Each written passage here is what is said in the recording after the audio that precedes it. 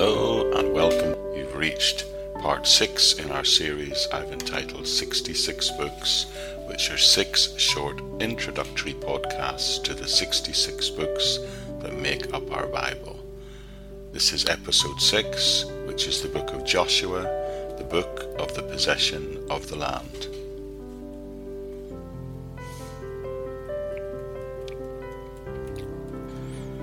Joshua is indeed an invaluable addition to the preceding 5 books of the Bible, those that we called the Pentateuch.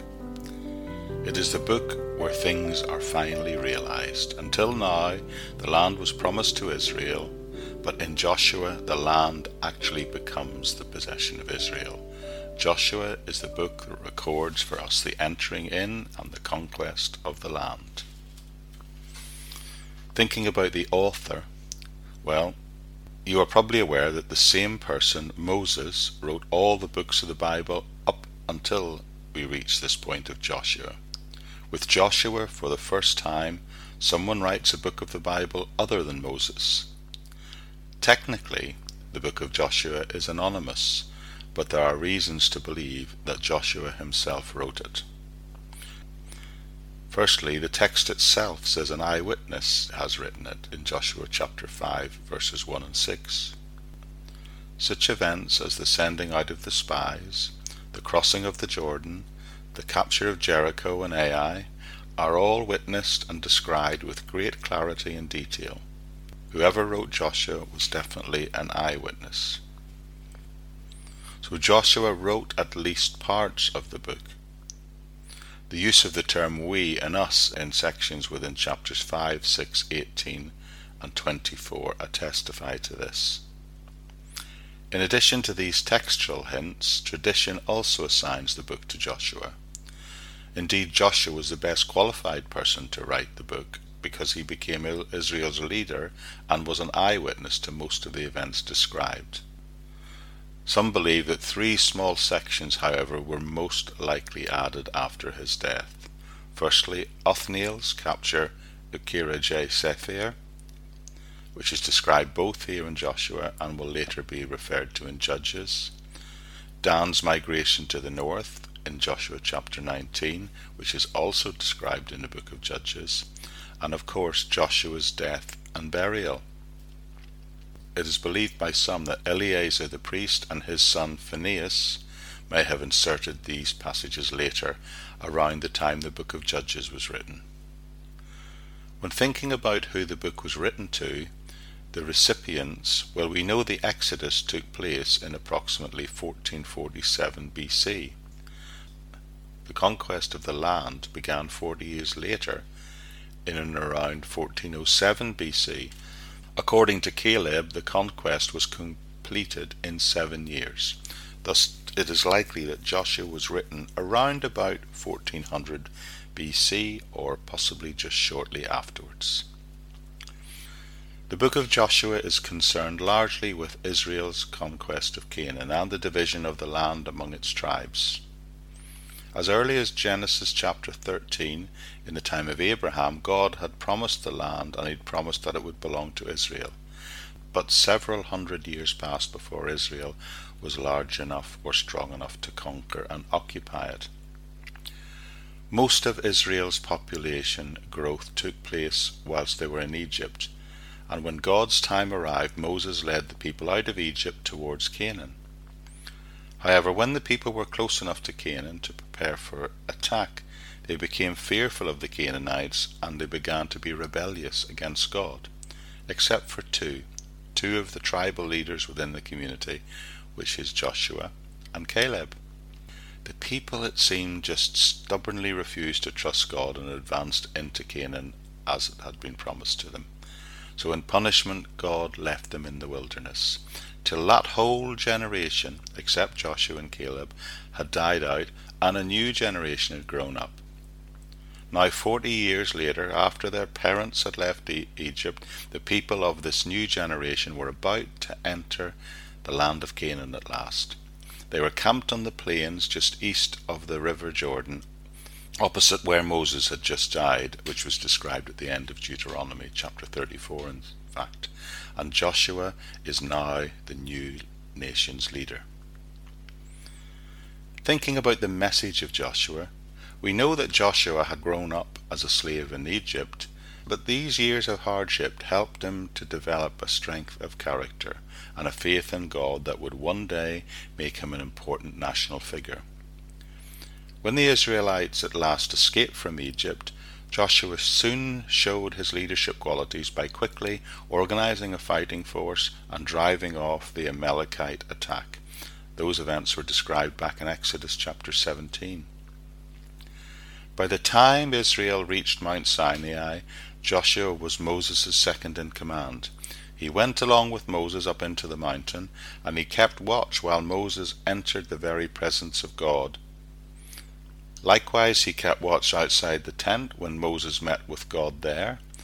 And on the occasion of Israel's rebellion against God in the wilderness, it was Joshua who demonstrated his faith and his courage when he and Caleb stood firm against them. His faith in God gave him patience and kept him from any selfish ambition. He shows no jealousy of Moses as Israel's leader, and even tries to defend him against any action that might have appeared to have threatened Moses' important position. God chose Joshua to succeed Moses as leader, but he made it clear that Joshua would not exercise the absolute authority that Moses had previously exercised. Moses' position was to be seen as unique. He was the only one who spoke to God face to face. Nevertheless, Joshua was a person who understood God, and his experience as a spiritual guide, a civil administrator, and a military leader fitted him well to lead the people of Israel into the new land and the new era that lay before them. The subject is about claiming your possessions, in this case, metaphor through the claiming of the land. The word possession occurs no less than 22 times in this book. Now, there is a difference between ownership and possession. Israel's ownership over the land was declared to be completely unconditional in Genesis chapter 15, verses 7 to 21, and in other passages. But her possession of the land was conditional. We've discovered that in the closing chapters of Deuteronomy. God told Joshua, "You've got it, Joshua. Now go and get it." The message of Joshua is possessing your God-given possessions, and that sometimes can mean a long, hard battle, but this book tells us it's worth it. The structure of Joshua is interesting. Like Exodus and Deuteronomy before, there's a great deal of geographical material in the book of Joshua, yet there is also narrative, and even beyond that, the details of the division of the land. And then, of course, there's a final farewell address, a sort of sermon, if you like. But the geography is one of the unifying factors throughout the book. In that sense, it falls into three main parts and then an appendix. So we see the entering of the land to possess it in Joshua chapters 1 to 5, and then from chapters 6 to 12 we see the conquering of the land to possess it, and then in chapters 13 to 21 we see how the land is to be divided up. The division of the land, the creation of the cities of refuge and the cities for the Levites.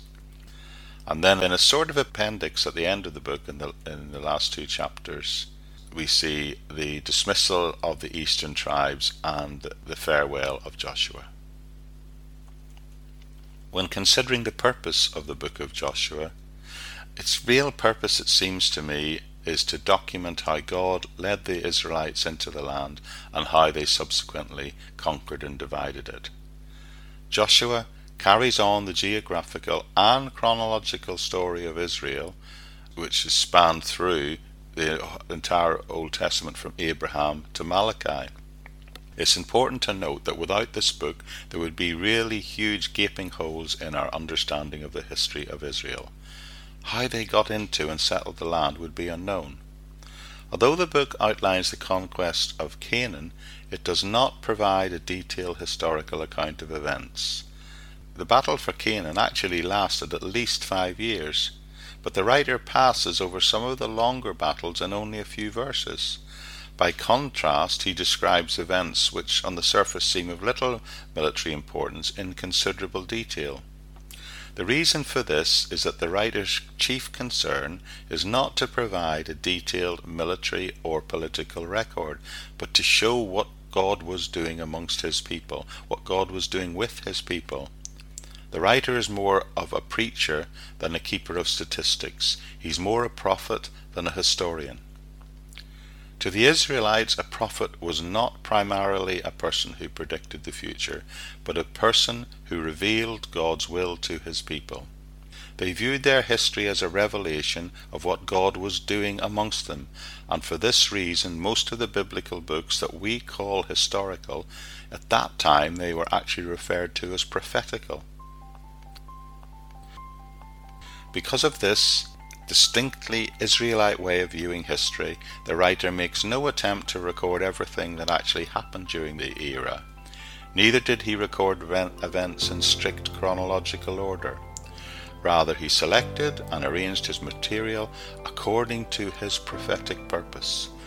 He wants to lead his readers, he wants to lead us to a greater knowledge of God through writing about the matters that are occurring, writing about these matters that are of greater significance in God's dealing with his people.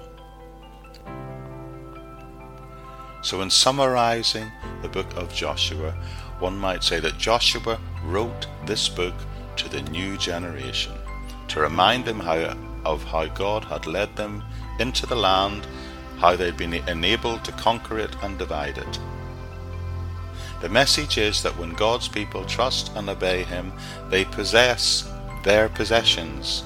We need to trust and obey his word so that we too today, thousands of years later, can also possess our God-given possessions.